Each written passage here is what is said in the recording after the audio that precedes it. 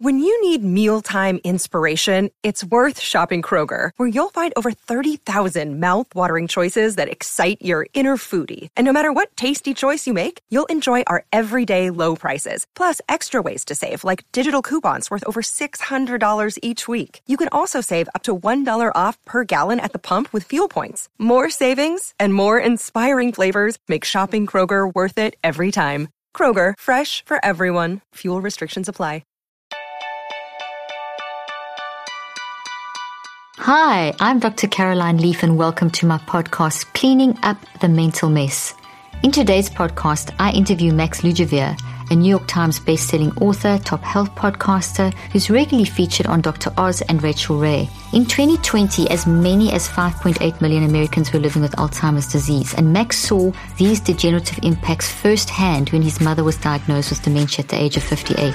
He spent countless doctor's appointments by her side and deduced that you don't need to wait until your memory fails to start preserving it.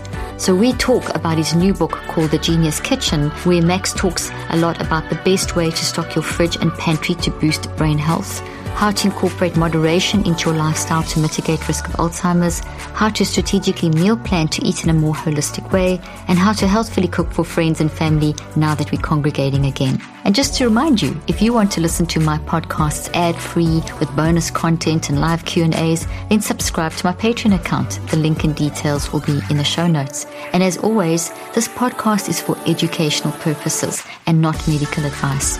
If you need medical advice, please contact the appropriate medical professional. And now, on to today's podcast. What's been happening between writing books and, well, I suppose you've been busy writing a book, so and doing everything that you do.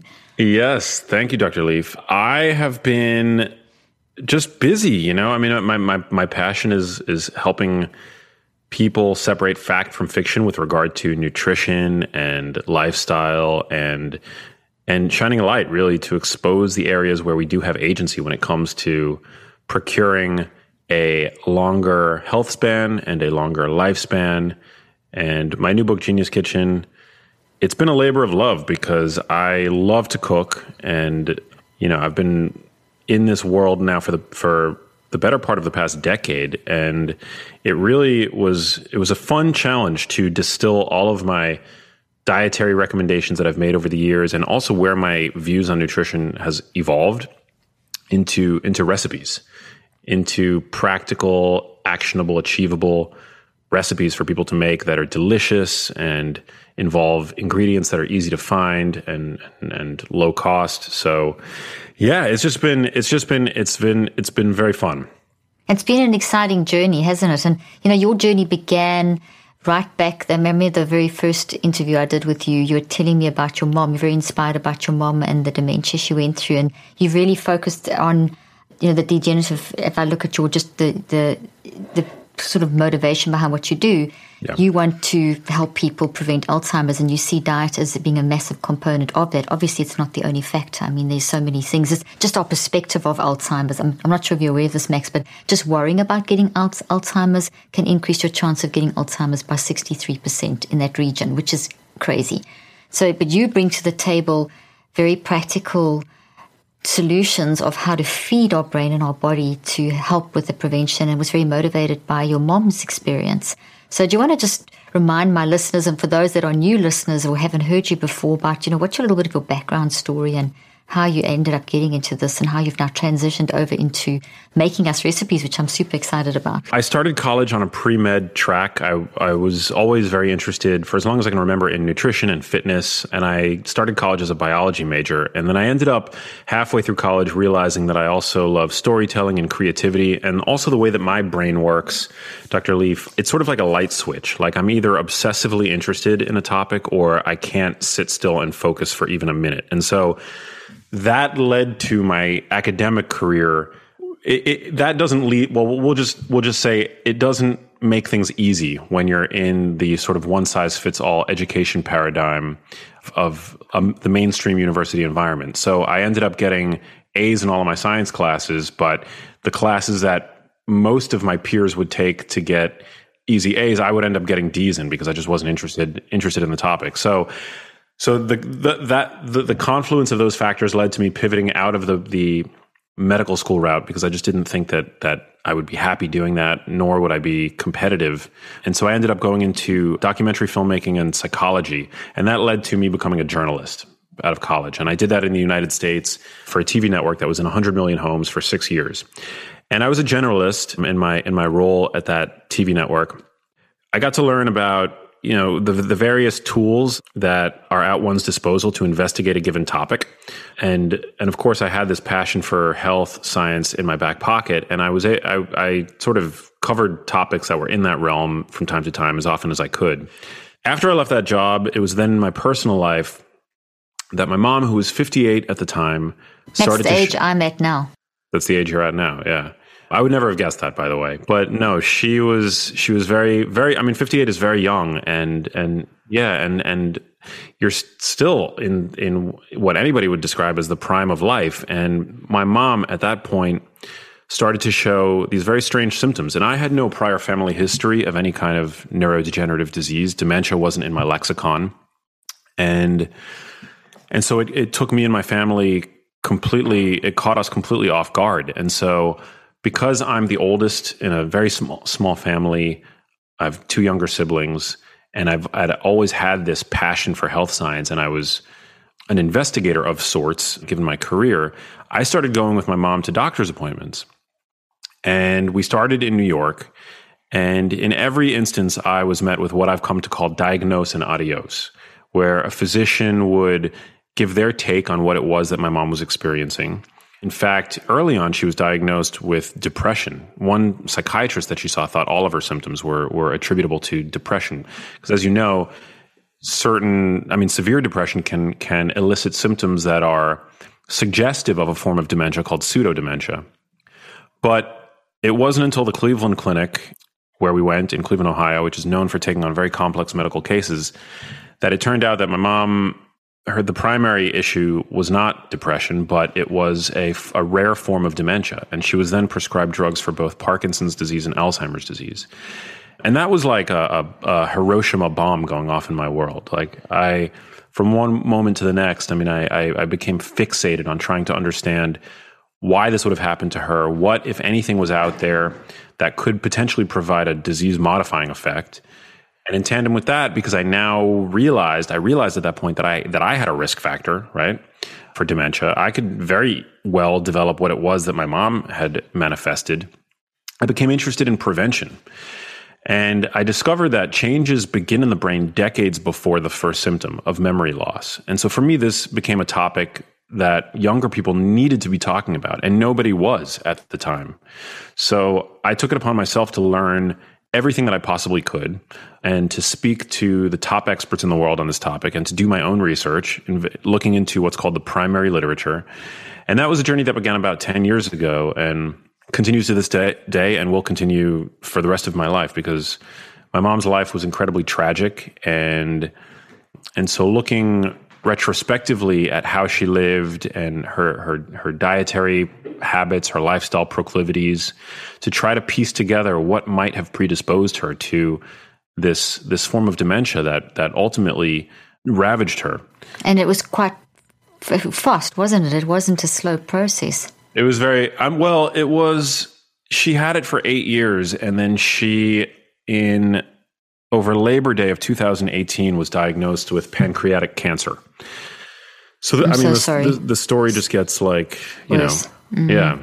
And my mom abided by the guidelines for all intents and purposes. It was, she was very privileged in the sense that as I mentioned, I'm from New York, and so we had access to healthful food, and she tried to live a healthy lifestyle in accordance with what the mainstream media told her about what it meant to be healthy. And so, sorry about that. It's hard that I'm so sorry you went through that. It's terrible. My mom is 86, and she's been diagnosed with Parkinson's, and she's 86 and your mom was 58, and it's just really hard. It's like, it's really hard when and I'm in the field, and you think, and there's just so little that they can do at the moment.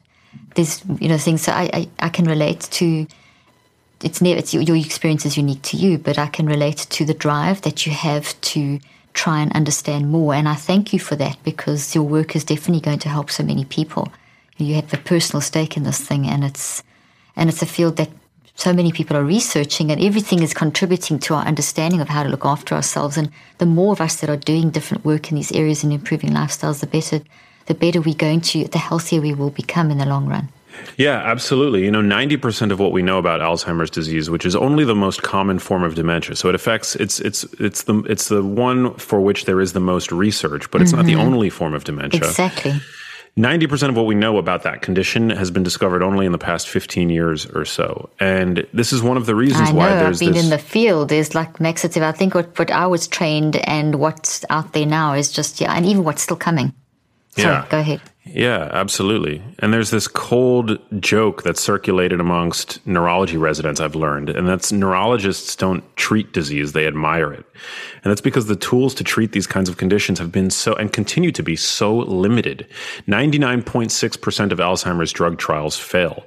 And so that's why when I discovered that early on in my journey, I mean, those were the inciting incidents that really served as my call to action to investigate further. And I also learned that it takes on average 17 years for what's discovered in science to be translated into the clinic. And so for me, that was not time that we had to waste. I needed to act. And it turns out that there's a lot that we can do that can shield our brains as we age to improve our odds, to minimize our risk for conditions like dementia, and specifically with regard to Alzheimer's disease. And there are also ways that we can improve our metabolic health, which we know plays a role in our cognitive function today. There's this burgeoning field that's being referred to as nutritional psychiatry, which is showing us the same steps that we can take to batten down the hatches and preserve our cognitive health tomorrow and decades into the future, also improve our mental health today, which I think is such an incredible value add for people who are struggling with anxiety and depression. And so to me, that really was the motivating force to write my first book, which really under one hood puts everything that we know about dementia prevention, which is this relatively new field. But now, thanks to a number of really important trials, seminal trials that have come out that I can talk about, we do have a roadmap in terms of how we might live and how we might eat to drastically reduce our risk for dementia. And then we also have insight into the same variables that fall within our control, right? Our diets and our lifestyles, and how that affects our mood. So yeah, it's super exciting research. Seeds Daily Synbiotic is a pre- and probiotic 2-in-1 capsule that supports your gut health, skin health, and so much more.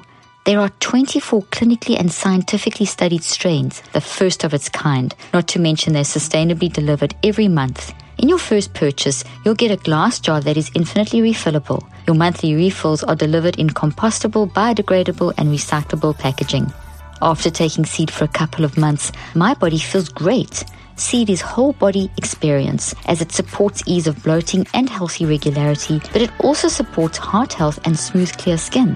Get 15% of your first month's supply of Seed's Daily Synbiotic by visiting seed.com/Dr. Leaf or by using the code Dr. Leaf at checkout. The link and details will be in the show notes. It's super exciting. Maybe you could give just highlight a couple of those in terms of the different areas that they look at, because you're quite right. I mean, I've been in this country 14 years. I've been in the field 38. And what I was trained in 38 years ago compared to the next landmark time in my life, which was when I came to this country, to where we're at now. I remember doing conferences 14 years ago where I would sit and hear these neurologists and talk about Alzheimer's, and MDs talk about Alzheimer's, and I'd stand up and say, I think there's another side to the story. This is a thought. There's a massive thought component here that we're not even considering. And now we know 15 years later, as you mentioned, with this massive stuff that's happened in the last 15 years, that it's massively to do with our lifestyle. And, it's not just this, they've been searching just for the gene. And if you've got that gene, well, that's, that whole biological model, which is part of it, but it's definitely not the answer because it hasn't solved the problem. So it appears the effects we're seeing in the brain, and I'd love your opinion on this, in Alzheimer's and dementias, is more lifestyle related than there's a genetic weakness. And sure, we know that there's the gene and we know that there's certain proclivities and things like that, but it seems that the activation of the genetic response is only part of the story. And it's, what activates the response and what's the environment and what can we do and all those kind of things. And that's why I love what you do, because you do bring to the table a very easily understandable and easily applicable way of starting to deal with this. So jump in with a couple of studies maybe, or however you want to take that sort of, I laid a little foundation there for you to dive deeper. Thank you for that, Dr. Leaf. Yeah, it is important to talk about genes. So genes load the gun, but it's your diet and lifestyle that pull the trigger. Greatest statement. One of the greatest statements that we hear, and it's so real. It's so real, yeah. So the most well-defined Alzheimer's risk gene is known as the ApoE4 allele. It's a polymorphism that about 1 in 4 people carry.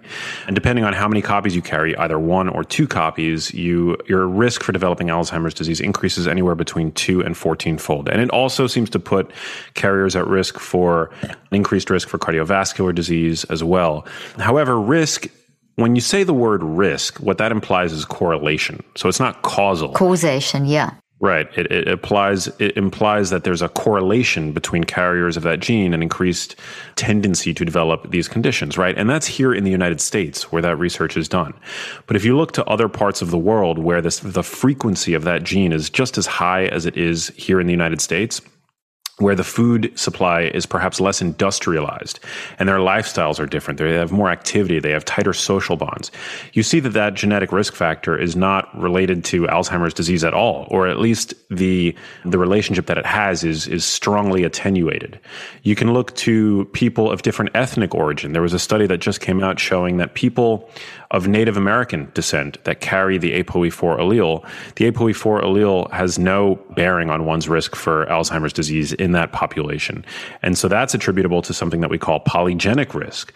And we're just at the tippy top of the iceberg in terms of unraveling how different genes affect our tendency towards these conditions. But all that is to say that you may have genes unbeknownst to science that are negating the effect of that gene. So genes are not destiny is the point. Exactly. They're not your destiny. Thank you for saying that statement, because it's just so true, because there's new research on the fibril, the plaques and the fibrillary tangles and things that show a whole different story too.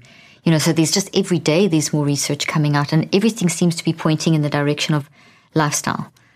Absolutely.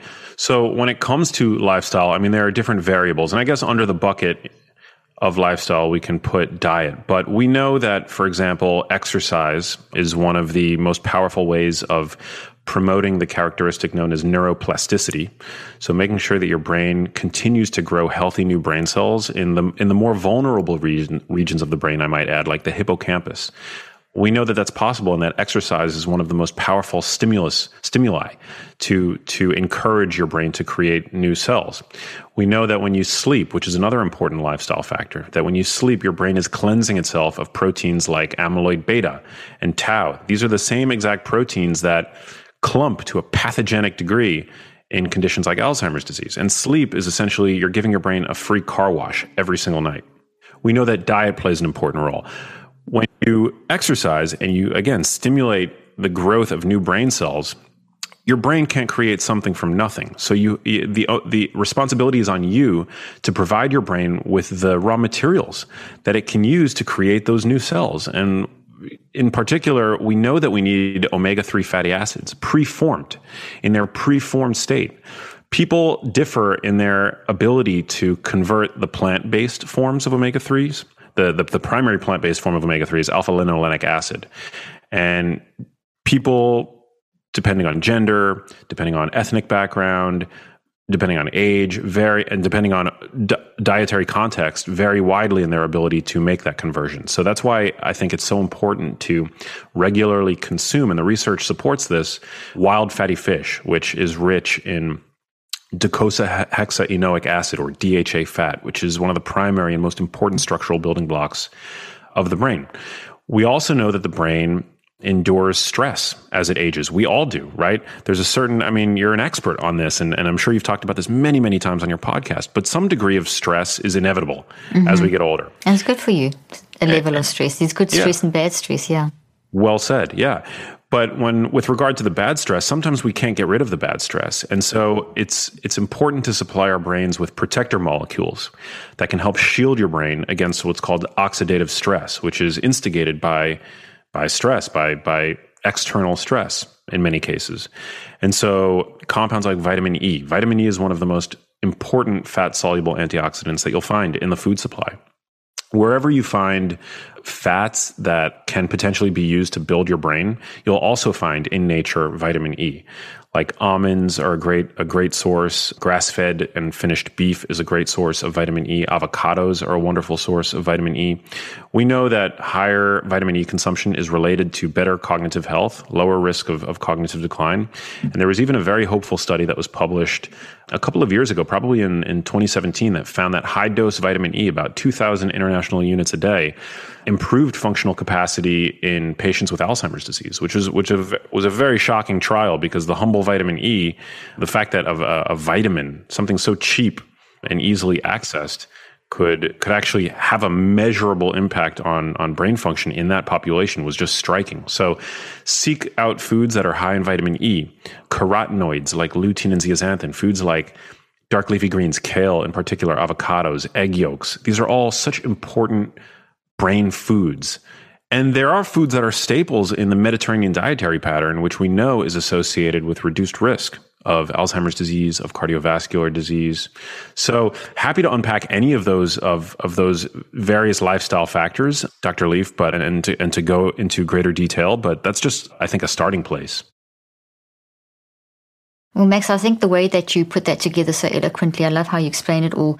You gave us a really great overview and some basic principles, which is basic points about the vitamin C and the vitamin E and the vitamin and the omegas and DHEA. The DHA. These are so vital, and we know about these, but you put it into a very concise way of incorporating that into our lifestyle. I love how you explain just the fact that stress is going to happen, and sometimes while you're managing your toxic stress, which it takes time. You do need a boost, you do need to give the physical brain, which is trying to work through all the mind issues, because the mind is using the brain. It's really important that we just, give it a bit of help. So when you talk about, that's what I think I like most about your approach, is that you're not trying to say this is the only way, that it's not just a diet thing. You're saying that in the midst of life, you can ravage elements of your brain function. And here's how you can try and mitigate that. And I love that. And I love the fact that you brought up neuroplasticity, my wheelhouse. I did some of the first research in the 80s when I was told the brain couldn't change. And I questioned my neurology professor. When you talk about neurologists saying, hey, that can't be the truth. And, our brain can change. And we can play a role in the effectiveness of that change and direct that change. So what I like about your new book, what I love about your new book, is how you've actually now taken all this incredible knowledge that we need lots of time to unpack and don't have enough time to unpack, because we need about 10 hours, which we'll keep doing some more interviews. You've now made this user-friendly. So for someone to think, oh my gosh, okay, I've heard this before, and this is why I want to transition away from the individual items. Individual things like vitamin E, and which people need to understand. But not everyone is going to go and study that. They're going to hear the few basic things you say. But if it's not going to be easy to implement in their lifestyle, well, then it's nice to know knowledge. What I would love people to do is to actually transition into a lifestyle change, which is what you help people do. You are now providing recipes that put all that stuff together. So when you're eating like that, I don't have to think, okay, what did Max say about this? What do I need to do there? What is that? Where do I find this? Which health shop? How much? It's so overwhelming. You can now eat your way to brain protection, literally, which is a concept that's not new, but you do have a lovely way of, and a very scientific, evidence-based way, which I appreciate, of putting this whole story together. So tell us about your book. Yeah. So, when it comes to food, that's really where the rubber meets the road. And I happen to be a nerd for micronutrients, and I can talk about vitamin E until the cows come home, but you're absolutely right. And that most people, they just want to know what to eat, right? And me too. You and I could have hours of discussion about these things and neuroplasticity and stuff, but I want to make sure people start doing. Yeah. So, one of the greatest tips that I can offer people is to shop around the perimeter of the supermarket. All supermarkets are designed the same way, which is actually really funny. But on the perimeter of the supermarket is where you find all the perishable, fresh food. It's in the aisles where you find what's called ultra-processed, shelf-stable, packaged processed foods. And you really want to maximize the amount of fresh, perishable food that you consume and minimize the amount of ultra-processed foods that you consume. Unfortunately, Dr. Leaf, today, 60% of the calories that your average American is consuming come from ultra-processed foods.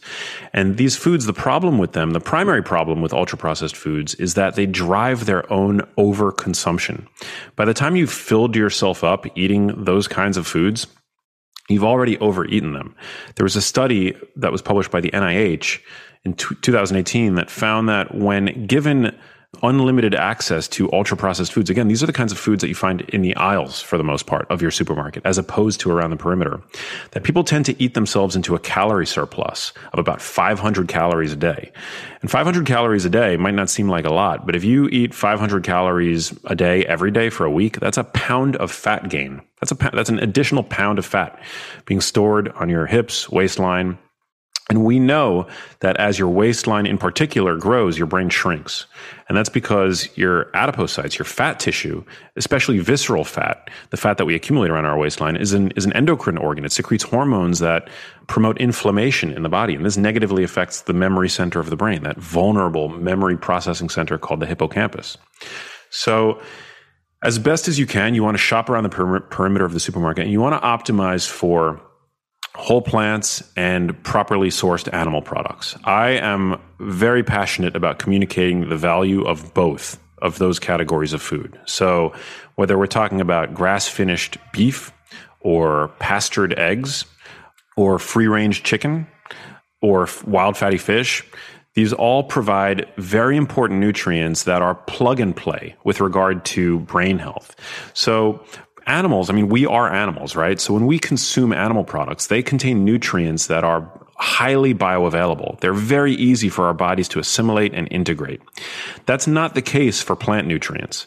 We've co-evolved with plants, certainly, and we've had to adapt a way to integrate the nutrients that we ingest when we consume plants. But as I mentioned with regard to omega-3s, that our ability to do that differs from person to person. So if you really want to make sure that you're getting the most bang for your buck and you're not leaving anything open to chance, that you are really optimizing your consumption of animal products, which provide, again, the building blocks that we know that our brains need, like omega-3 fatty acids. Omega-3 fatty acids from animal products are about 10 times, I believe, as bioavailable as those from plants. But those aren't the only nutrients. We know that other nutrients that tend to be under-consumed today, which are very relevant to brain health, like zinc, vitamin B12, iron, are most bioavailable when they come in animal products.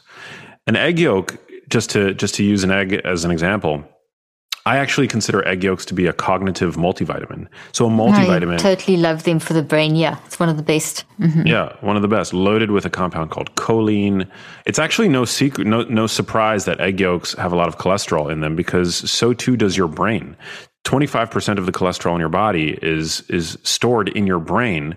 And I'm not saying that you need to eat dietary cholesterol for brain health. You certainly don't. But it's just no wonder that when an embryo is developing, the nervous system is the first structure to assemble. And so nature has literally packaged an egg yolk with everything required to grow and sustain a healthy brain. Mm-hmm. Perfect net protein usability as well. Your NPU of an egg it contains a whole balanced way of fighting the bad cholesterol. I mean, within the egg is just so much, and there's so many products like that, but eggs will really take the cake when it comes to brain food. I don't want to interrupt you, but I want to ask you so that people understand. You're not saying not to eat vegetables, because you'll have the whole, you are saying to eat both, but you just bring the benefits of, because some people that listen are definitely vegetarian and vegan and would want to know how they're going to get what their body needs and their brain needs. So I just want to accommodate, because there are different, obviously there's no one way of eating. Absolutely. It's so by individual. Yes, I'm glad that you asked. So yeah, I just to underscore, italicize. Yes, I absolutely am. I'm very much pro plants. I'm pro both. I'm not. I think that when you cut out such a large food group, and particularly a food group that our ancestors no doubt integrated into their diets during the time in which our brains evolved, you're going to see consequences of that. We know that vitamin B12 is only found in animal products, right? And that's an important piece of information. There's a problem with the the field of nutrition in general, and it's actually called nutritionism. And it's this tendency to try to break down food into its essential nutrients, to try to figure out exactly what we think that we need to sustain life. And I think that's a form of reductionism that doesn't always lead to the best outcomes. But so that's why I think whole food, we've evolved with whole foods. With regard to plants, we know that plants are a great source of dietary fiber, which helps feed gut bacteria, which is very important, right? The gut-brain axis is incredibly important. We're starting to see now in the scientific literature, and one of the best ways to keep your gut bacteria happy is to consume on a regular basis a wide and diverse array of plant fibers. So from that axis, I think dark leafy greens are a wonderful brain food. In fact, research out of Rush University, Dr. Leaf has shown us that people who eat a large bowl of dark leafy greens every day have brains that perform up to 11 years younger. I'll say it again. This is something that everybody should do. Just eat a big salad every day. It's a great rule or guideline to set for oneself. And in that salad, integrate healthful fats like extra virgin olive oil, which is powerfully anti-inflammatory. It's actually a fresh fruit juice because olives are a fruit. That's a lovely way of putting it, actually, yeah. I never thought of it like that, yeah. I love olive oil. It's on everything. We put it on everything. So. It's a phenomenal brain food. We've seen, there are so many different kinds of studies that continue over and over again to reaffirm what a powerful brain food extra virgin olive oil is. It's great for our cardiovascular systems. It's crucially important and a crucially important staple in the Mediterranean dietary pattern. And it also unlocks a world of nutrition from our vegetables because dark leafy greens, for example, they contain protector molecules like lutein and zeaxanthin, which are only absorbed in our body when in the presence of fat. And dark leafy greens don't contain any fat, right? So if you're eating a salad with a fat-free dressing, some of the most important compounds in those greens are just going right through you.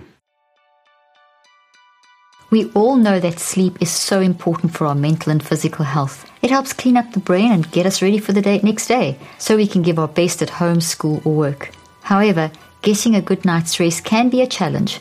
This is why I love Ned's best-selling sleep blend, which new and improved recipe offers an even greater night's sleep. Ned remains committed to making all of their products more simple and effective, and they've done just that with their new sleep blend. This new formulation blends CBN, a powerful cannabinoid that promotes sleep, with 700 milligrams of USDA-certified organic CBD from the purest single-source hemp flower extracts and organic and wild-crafted botanicals traditionally used for sleep. The new sleep blend has 24% more sleep-inducing botanicals by weight than the previous version. And it's Ned's birthday month. If you'd like to give their new and improved sleep blend a try, Cleaning Up the Mental Mess listeners get 21% off with the code Dr. Leaf for the month of March only. It's their best offer of the year. Visit helloned.com/Dr. Leaf to get access. That's HELLONED.com/Dr. Leaf to get 21% off. The link and details will be in the show notes. I'm so glad you brought that up. It's just these logical things that are logical to you and I because we understand the field, and you even more because it's even more your field. But I'm looking at you and I know you're 30, what are you, 28, 30? How old are you? No, thank you. I'm 4 months from being 40. Okay, thank you. So we both gave each other a nice compliment there. I didn't realize that you were that young. Okay, so you basically have got a lot of experience in this field, but both of us have got a very good understanding of, from both our respective fields, of the importance of eating healthy. And so in your book, your recipe book, so people can take all these components, because I don't want people to walk away, as I said earlier on, with thinking, how do I get all this into my diet? So you've given such brilliant principles about, how to shop and to make sure you have the salad every day and add the olive oil, which is such a simple thing. And then you get that nutrition that you need from that, breaks down the parts of the kale that our body, for example, can't eat and so on. So in your recipe book, you said at the beginning that you've got some really super easy ways of bringing all these components to the party. So could we sort of transition to that as a final question of how do they, what about is this whole, how to hold up the book, to show us the book, and yes. I left mine in Miami. I wish I had it here, but I'm so excited to go back and try out all the recipes. I had a look at it and then we flew back here and I forgot to put it in my case. I don't know how that happened. But I've got this, so I can go and do all these things. So tell us about the recipes in there and how they could be incorporated into a daily lifestyle. Yeah. So, one thing that's really important that I want people to know about Genius Kitchen, and by the way, I should mention that I am a little self-conscious that this is the first time I've ever been on the cover of a book. It's super cute though. I love it. I think it's great. I love that. Well, thank you, Dr. Leaf. I'm blushing. Yeah, I'm very, very proud of it. But one thing that makes Genius Kitchen unique is that it's not just a cookbook. So it's a 2-part book. You get 2 books in one, essentially. The back half of the book is the 100 plus recipes that I've devised that each integrate a different brain food, which I've called genius foods. So whether it's grass-fed beef or wild salmon, or we have a whole bunch of plant-based recipes, which are very delicious in the book as well. Lots of diversity. You've got those recipes in the book, but also the first half of the book is actually a resource guide. So it's a kitchen and wellness guide that breaks apart every single food component, from dairy to salt to meat to plants to fruit to nuts, all broken down to really help people get a solid understanding of not just nutrition science, but what to buy and for what reasons. Oh, that's fantastic. Yeah, so it breaks everything down really, really simply in a really easy to understand way, how to eat for better brain health and better mental health. But it also is not dogmatic. So, I live, for example, Dr. Leaf, in Los Angeles. I have access to really wonderful supermarkets. It's very easy for me to go and find grass-finished beef, pristine beef that comes from humane farms. But we can't let perfect be the enemy of the good. And so for people that don't have that kind of access, I make it really easy, and there's no food shaming in the book. Thank you. That's so good. And I knew you were going to say that, but I wanted you to say it. So thank you. Carry on. Of course, even a conventional egg is a brain health superfood, and even grain finished beef, right? Like I would never promote the factory farm system, but I still have to concede that grain finished beef is still a much better option for dinner, and still a very nutrient dense food, particularly when compared to what most Americans seemingly are eating for dinner: boxed mac and cheese or frozen dinners or fried dishes. So it breaks all of that down in a no dogma way. It helps preserve and enhance the joy that people feel when eating, because food is a way that we celebrate. It's a way that we communicate. It's a way that we express love. And so the book is really a celebration of that, while also bringing into the fold all this really empowering nutrition information. I'm super excited. And the recipes are all very, very easy to make. I learned how to cook on the job, and over the past decade, I've become a very, very good cook. I'm very grateful, and I've learned a lot of really invaluable tools. And so I share those in the book, along with ways to improve digestion. Because here's the thing, Dr. Leaf, if you're not digesting your food properly, you're not getting the most bang for your buck. You're shortchanging the ability of your food to have a neuroprotective effect. So digestion is everything. It's really where the rubber meets the road in terms of reaping all of the benefits of all of these wonderful genius foods. So yeah, it really is a sort of multi-purpose, comprehensive book. If we want to be healthier mentally and physically, one of the best things we can possibly do is get several hours of quality sleep every night. The brain and body heal itself when we sleep. It really is one of the most amazing processes, even if you're not conscious when it happens. But I know it's hard to get good quality sleep sometimes. Your mind keeps you awake, life is stressful, and there are often 100 anxious reasons why you can't fall asleep at night. Thankfully, there are also ways we can improve our sleep quality and overall health, including taking magnesium. Believe it or not, around 75% of people don't have enough magnesium. No wonder so many people have sleep problems. But please do not run to the store to buy the first magnesium supplement you find. Most magnesium supplements use only the 2 cheapest synthetic forms, and since they're not full spectrum, they won't support better sleeping habits. There are actually 7 unique forms of magnesium, and you must get all of them if you want to experience its calming, sleep-enhancing effects. That's why I recommend Magnesium Breakthrough by BioOptimizers. Simply take 2 capsules before you go to bed, and you'll be amazed at how much better you sleep and how much more rested you feel when you wake up. For an exclusive offer for my listeners, go to www.magbreakthrough.com/leaf and use Dr. Leaf 10 during checkout to save 10% on your order. The link and details will be in the show notes.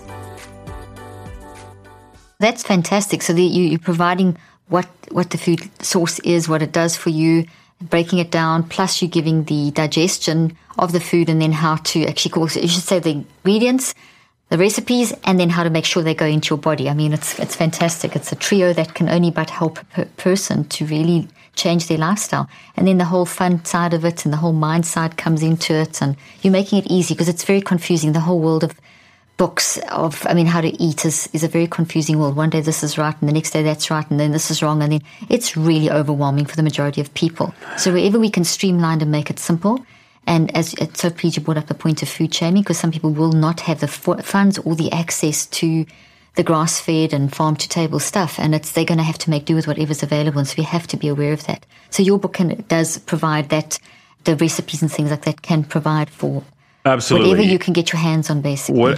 Absolutely, whatever you can get your hands on. I mean, some of the cheapest cuts of beef, for example, that you'll find in the supermarket are tough, right? So that's what makes them inexpensive, but all it takes is a little bit of culinary know-how, which I share in the book, to make those cuts very delicious and butter soft. I mean, for example, brisket is one of the cheapest cuts of meat, but if you know how to cook it properly, that's what makes brisket this like incredible, soft, fall apart, with your fork meat product. Whole animal consumption. So when you economize and buy, like, for example, a whole piece of poultry, a whole chicken, and you break down the chicken, most people just don't know how to cook, for example, a chicken drumstick properly, which is one of the cheapest parts of the chicken that you can buy. It's actually much more nutrient dense too than chicken breast, for example. A lot of people spend a lot of money these days on collagen supplements, right? Because collagen can enhance the way that our skin, our hair, and our nails look. Well, chicken drumsticks or any load-bearing part of an animal is going to contain 4 times the collagen as leaner parts of the chicken. So, for example, a chicken drumstick has 4 times the collagen as compared to chicken breast. So it's a very nutrient-dense food, really supportive of our health in many ways. And the issue is that most people simply don't know how to cook it, right? Because a chicken leg is very tendinous. It's got a lot of connective tissue in it.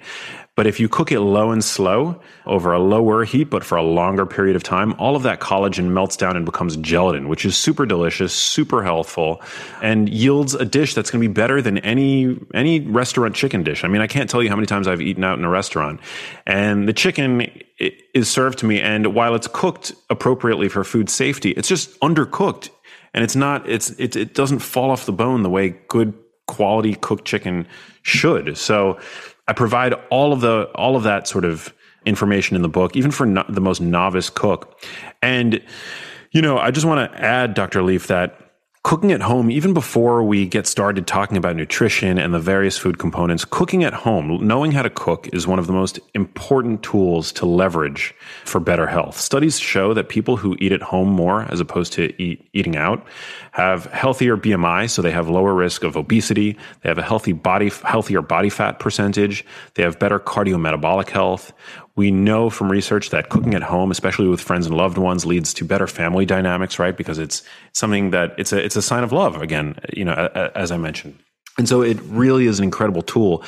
And yet, unfortunately, culinary literacy, like health literacy, like financial literacy, is just one more aspect of what I think it really means to be human that we've outsourced. I love that you brought that up. Learning how to cook and just making that part of your lifestyle is really important because for all the reasons that you've just said. Well, I have 3 daughters and a son, and they all love cooking, and they cook way better than me. So I've reached a stage in my life where my adult children spoil me rotten with, why would I cook when I've got, not they don't all live with me, there's always someone visiting. So very seldom they have to cook, and they all apply these principles. So Max, thank you once again for another great book and for sharing your wisdom and getting us excited about dinner. I'd like thinking, what am I going to make now? Is it going to be that omelette and that salad with lots of olive oil? What is it going to be? But you've motivated me, once I'm finished all my interviews, to go and make a really good dinner with my family. So thank you. Always good seeing you. Always good chatting to you. And I look forward to the next time. Thank you so much, Dr. Leaf. I hope you found today's podcast interesting and helpful. If you want more tips and help with managing anxiety, depression, and mental health, be sure to visit my website at drleaf.com and to sign up for my weekly newsletter, where I also include a schedule of my speaking events and so much more.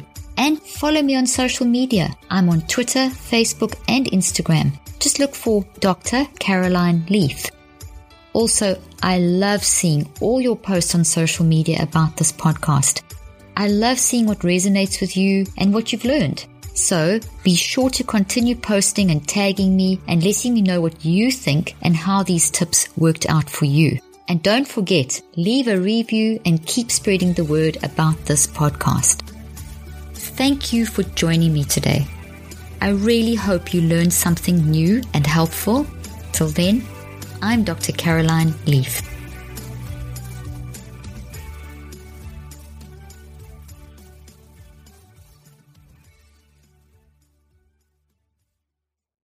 This podcast represents the opinions of myself and my guests. The content here should not be taken as medical advice. The content here is for educational and informational purposes only. Please consult your healthcare professional for any individual medical questions you may have. While we make every effort to ensure that the information we are sharing is accurate, we welcome any comments, suggestions, or corrections of errors.